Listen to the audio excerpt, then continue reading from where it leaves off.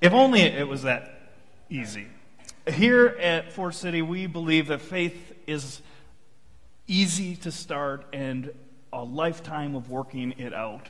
But we have three words that we use to describe what we think the faith journey is all about. And you've probably heard them before: life, transformation, and adventure. And let me just break them down quickly because I really like them. We think that when you choose to follow Jesus, your life becomes more full.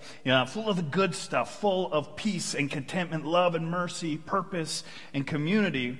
Following Jesus is a lifetime of exchanging despair for hope and fear for love. Your life becomes more full. And we think that when you choose to follow Jesus, you get to experience transformation. You change from the inside out. And as you follow him, you become more like him. You begin to look and act more like Jesus. Your mind and your soul begin an incredible transformation. And we think that when you choose to follow Jesus, you begin an adventure. Life as a Christian shouldn't be boring. It's full of ups and downs, full of successes and failures, and it will take you to places you never thought you would go. It's not easy, but faith is an adventure. Life, transformation, adventure. It's part of who we are here at Fort City. And today, though, I want to take a moment just to focus on one of those parts. I want to talk about transformation. And essentially, transformation just means change. And today I want to ask, how does following Jesus change us? Why does it change us? And is it even possible to really change? When I worked at the fire hall, we had a saying that sort of became our motto. We would say, if nobody moves, nobody gets hurt. Now, it was just an excuse to be lazy most of the days, but it was true. As long as nothing changed, we would be safe. As long as it was quiet and we didn't rock the boat, nothing could go wrong, because change is dangerous. And change is also hard. If you've ever tried to change a bad habit, you know it can feel impossible. Trying to read more or lose weight or eat better, these sort of habit changes are extremely difficult. And I'm feeling that pressure a little bit right now. Doug, our lead pastor, has been working with our denomination for quite a while now on a process that would get me eventually for me to become an ordained minister. And this normally requires like a degree, and that's something I don't have.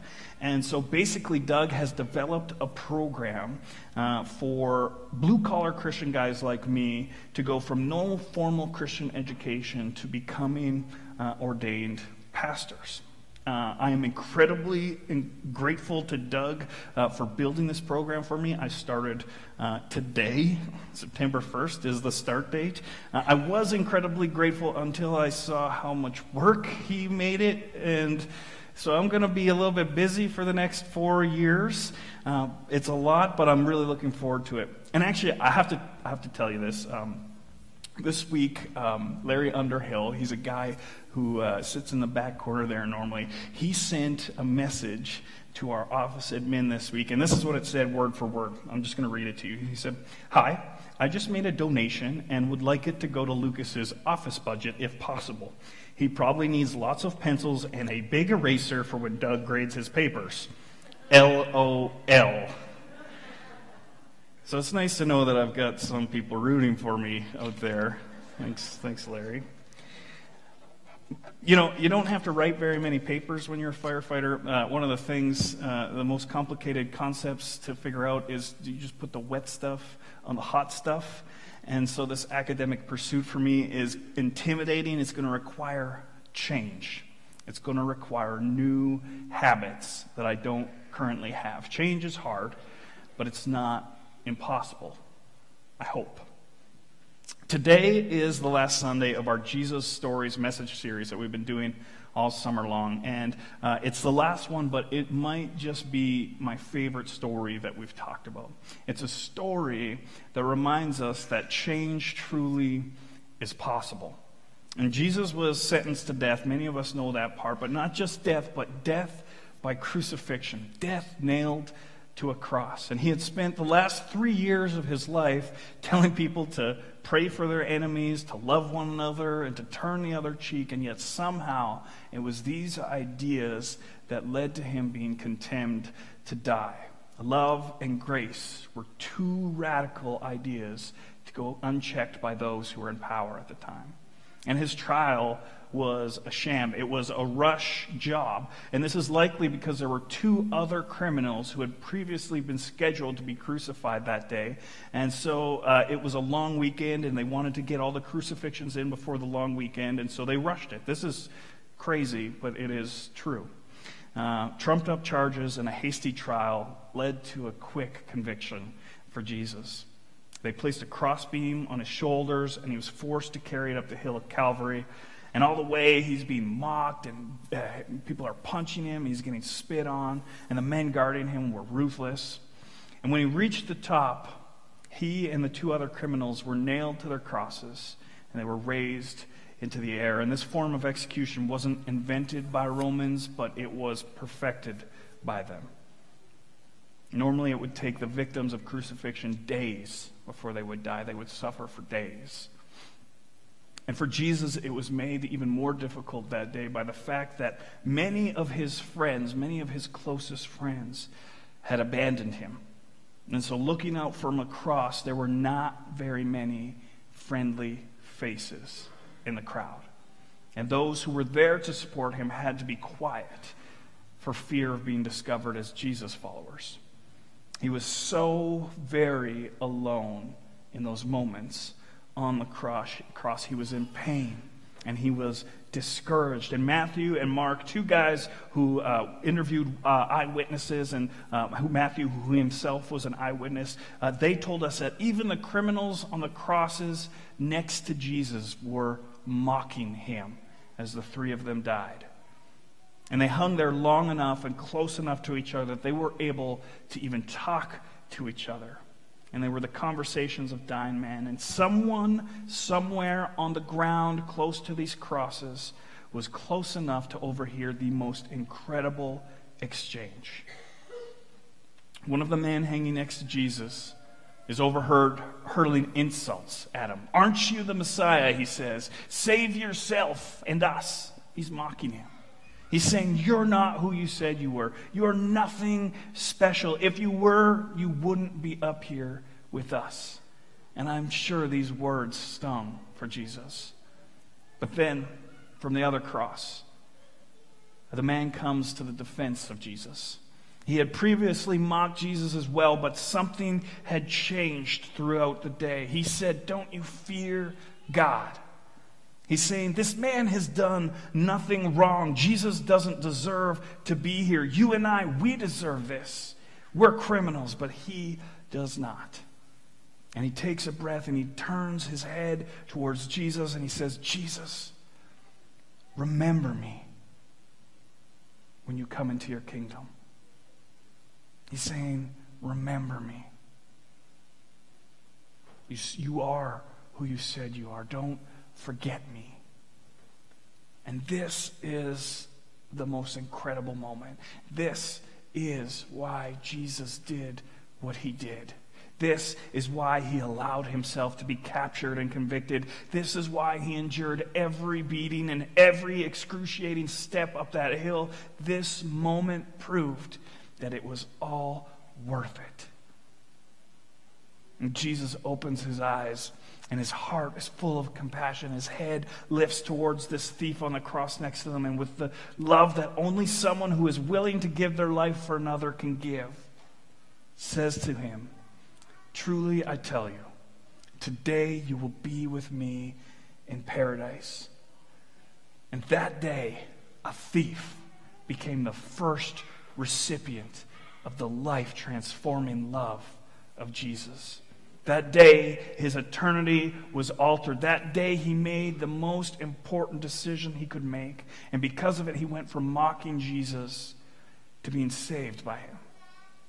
There are two vital things that I want us to try to learn from this guy. That recognizing our need to be changed by the love of Jesus is the beginning of faith. It's the first step. You can't solve a problem you don't acknowledge. And the second step of faith is trusting Jesus to change us from the inside out. It's His work that changes our hearts. It's His love that covers up our sins. It's His Spirit that changes us. In 2018, that's a big difference.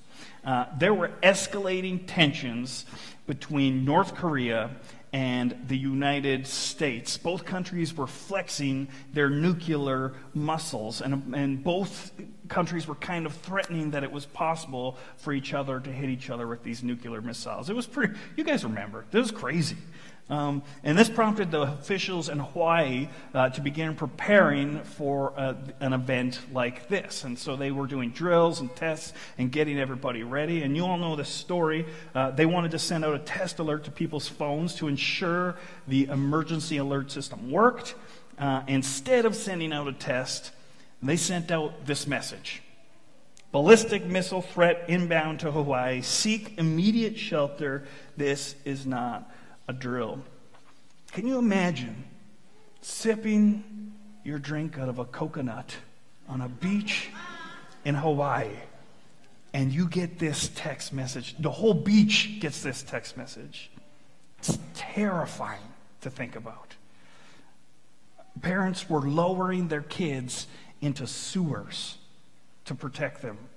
People went live on Facebook with tearful goodbyes to their families back home saying, I'm about to die, and I want you to know I love you. It was absolute pandemonium.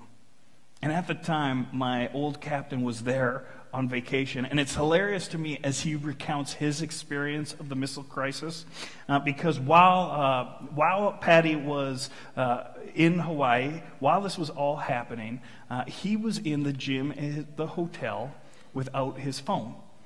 And so while all of Hawaii is freaking out that something bad is about to happen, he is doing squats.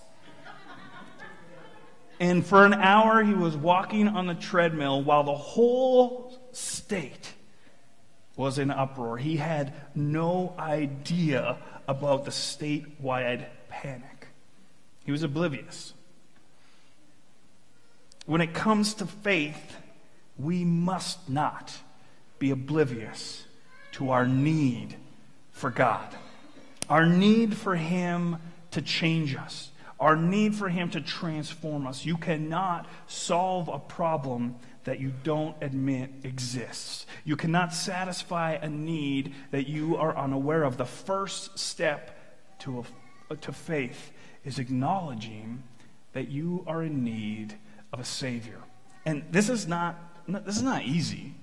And this is not comfortable. It means looking inside of ourselves critically. It means shining a light on some dark places in the corners of our souls. It means being honest with ourselves about who we are. You see, when God made this world, when He created it all, there's this great reference in Genesis where it says He stepped back and He looked at everything that He created and He said, that is good. He was proud of what He created. He was pleased. He created us, you and me, in His own image. And He enjoyed having relationship with mankind. It's why He went through the trouble of breathing life into our lungs in the first place. But somewhere along the way, things went wrong. And we decided that what God was giving us wasn't enough. We decided that we thought we knew better, that because of that, our good and perfect relationship with God, it got fractured. And sin in that moment became part of the human condition. We talk about sin a lot in churches. If you've ever experienced church services elsewhere, other places or here, sin is a common theme, but I am convinced that sin, it's not the real problem. Sin is simply a symptom of a much more serious problem. Sin is a symptom of us living outside of relationship with the God who created us. Just like high blood pressure is merely a symptom itself of the underlying heart disease, or wheezing is just a symptom of the underlying asthma, Sin is a symptom of a broken relationship with God. In the medical field, you can treat symptoms without ever curing the disease. You can make the pain go away without fixing a broken ankle. You can bring your blood pressure down without ever curing the underlying heart disease. You can treat the symptoms without ever solving the core problem. And I think sometimes us Christians, we spend too much time treating our symptoms. We focus so much on sin. We try so hard to change our behaviors. We focus on trying not to do this, trying not to do that, instead of diagnosing the real cause of our sin. Instead of really going to the source of our condition. Our sin is a symptom, and our separation from God is the problem. And the thief on the cross, he said to Jesus, "Remember me when you get to your kingdom. Remember me." These are relationship words. This is how you would talk to another person. Remember me. He didn't say, "Jesus, come into my heart." He didn't say, "Jesus, I'm so sorry for being a thief." He didn't say, "Jesus, forgive my sins." But, "Jesus, remember me." Jesus, I need you. I want to fix this relationship. Remember, relationship words, remember me. The first step of faith is admitting our need for Jesus, of acknowledging that there is a broken relationship there that requires some redemption. Adrian and I got married in 2007. We got married in Arkansas at the church she grew up in by the pastor that was so influential growing up, that was part of her faith. His name was Brother Don Justice. And he is a very important guy in our story. Our 10-year-old son, Justice, is actually named after him. And our premarital counseling with Brother Don Justice consisted of a single meeting where he looked me straight in the eye and he told me that if you ever do anything to hurt that girl, and he just shook his head. I knew what he meant. He was a pastor who had a gun in his office, okay? This is Arkansas. I believe he meant it. And where we got married in Arkansas, it's a dry county, so that means there's no bars, no liquor stores. And what I thought was so crazy about it is that you drive a few miles down the road on the border with Louisiana. There, literally on that border is a drive-through liquor, tobacco, fireworks store. Right where it becomes legal again. And you can get all of your vices all in one place. Chris was my best man that week for our wedding. Chris played drums this morning, and he's one of our worship leaders here. That week, we took advantage of that drive-through a couple of times, just for the fireworks. I promise. Okay? Just for the fireworks. And we spent $200 on fireworks in that drive-thru. And I think the guy had never had anybody spend that much money on fireworks before in his life. We bought the biggest package. And when we fired them off all day and all night, and there was a bunch left over when we were finished. Fast forward a week.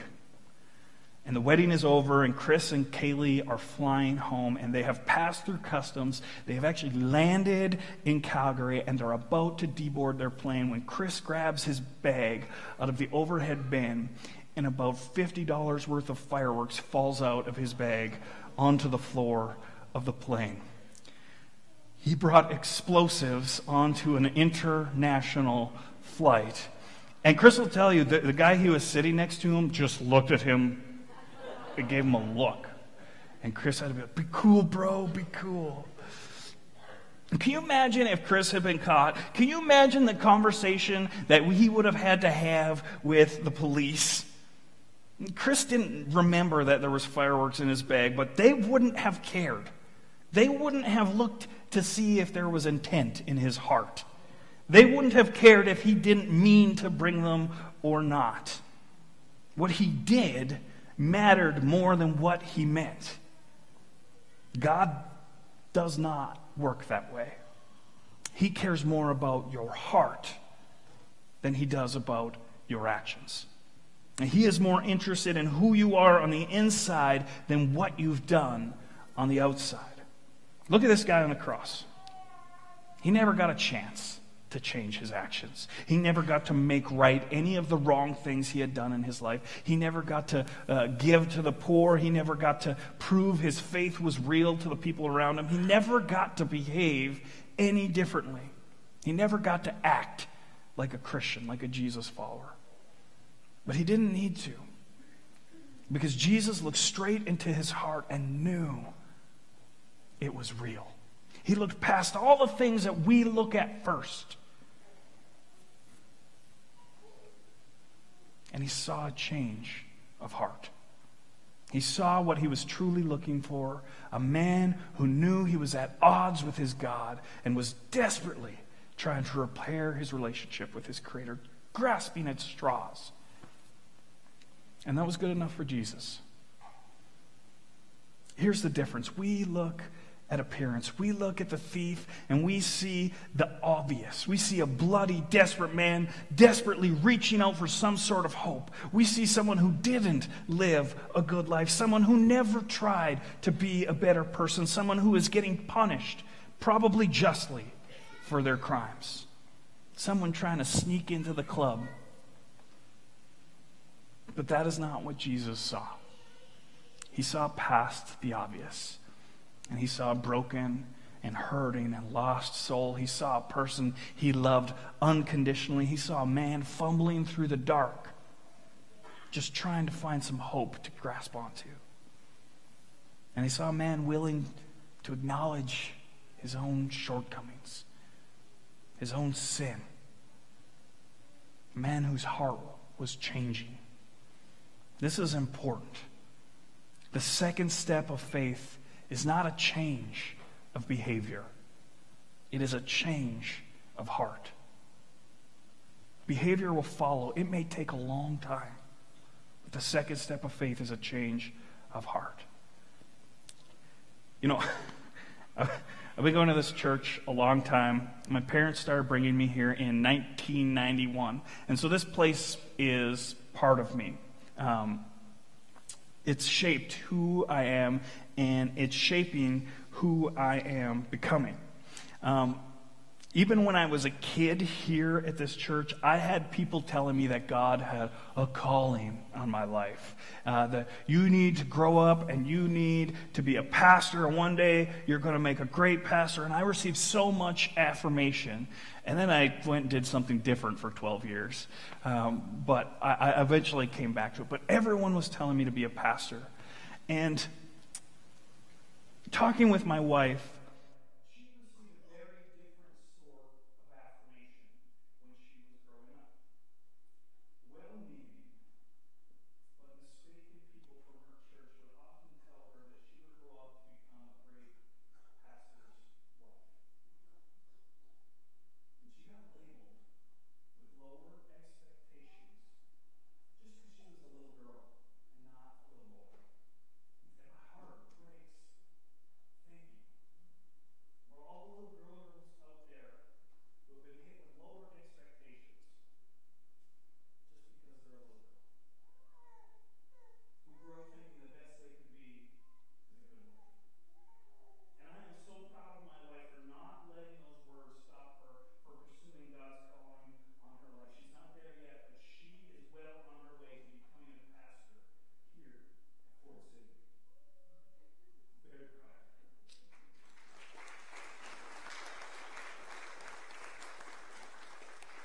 This church benefits every day from the hard work and the faith of Adrian.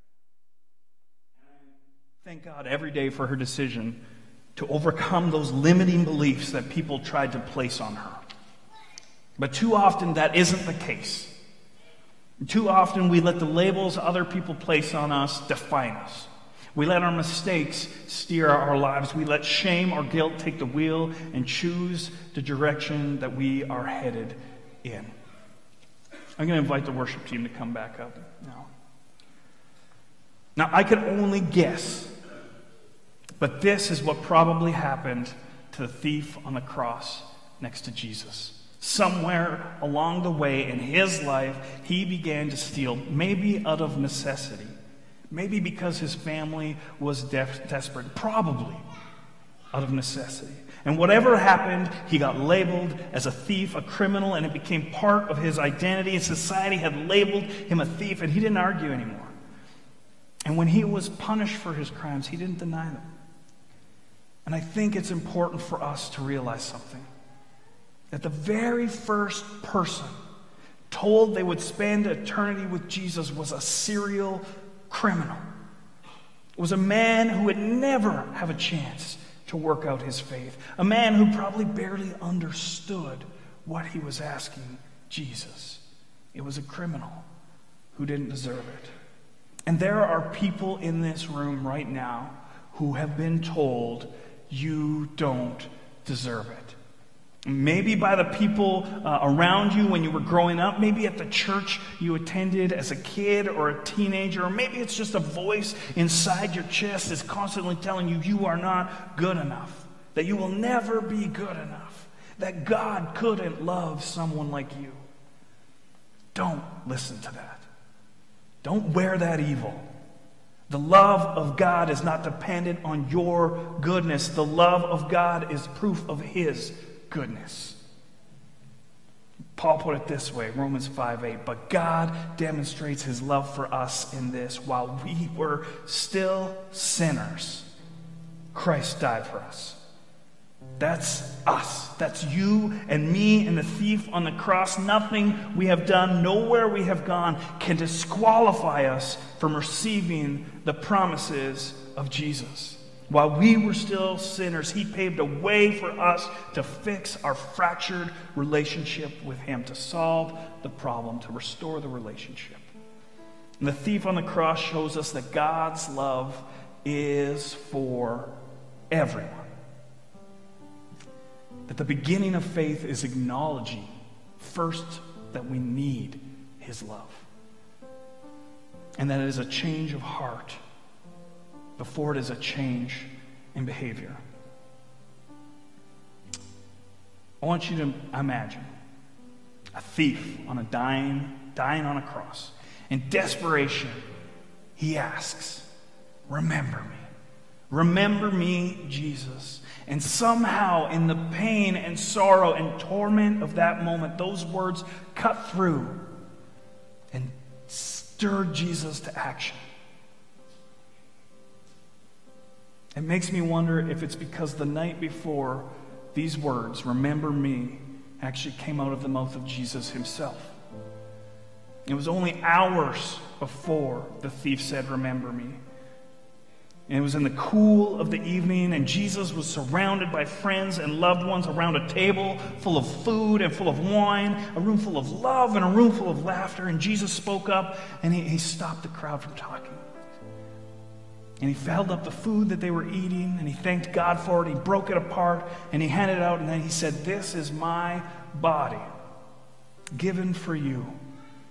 Do this and remember me. Remember me. Don't forget what we did here. Don't forget how far we have come together. Don't forget what I was willing to give for you. Remember me.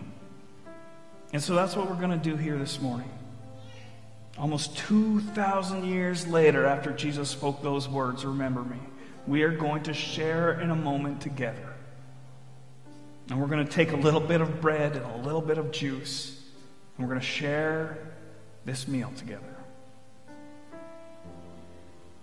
For those of us who haven't chosen to follow Jesus this morning, for those of us who have, for those of us in the room who follow Jesus, let's take this moment to remember the way he lived his life and gave love and hope to everyone around him. Let's remember his sacrifice at the cross, that he made a way for us to fix our broken relationship with him. And let's remember that he loved us first and best.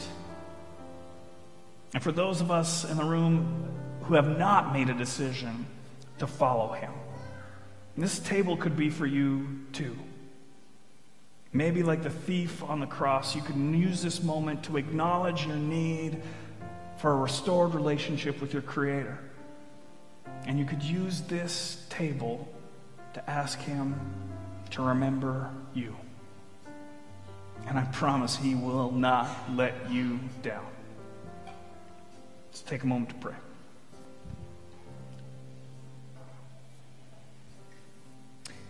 Jesus, I thank you this morning for our chance to gather together in this place and to talk about you and to talk with you and to worship you through music. I thank you that you have made a way for these things to happen. And that even though we have walked away, that we have screwed up, that our relationship with you has been tested and tried, that you made a way at the cross for us to be good with you, for us to heal that relationship. Jesus, remind us of our need for you and change us from the inside out. Remember us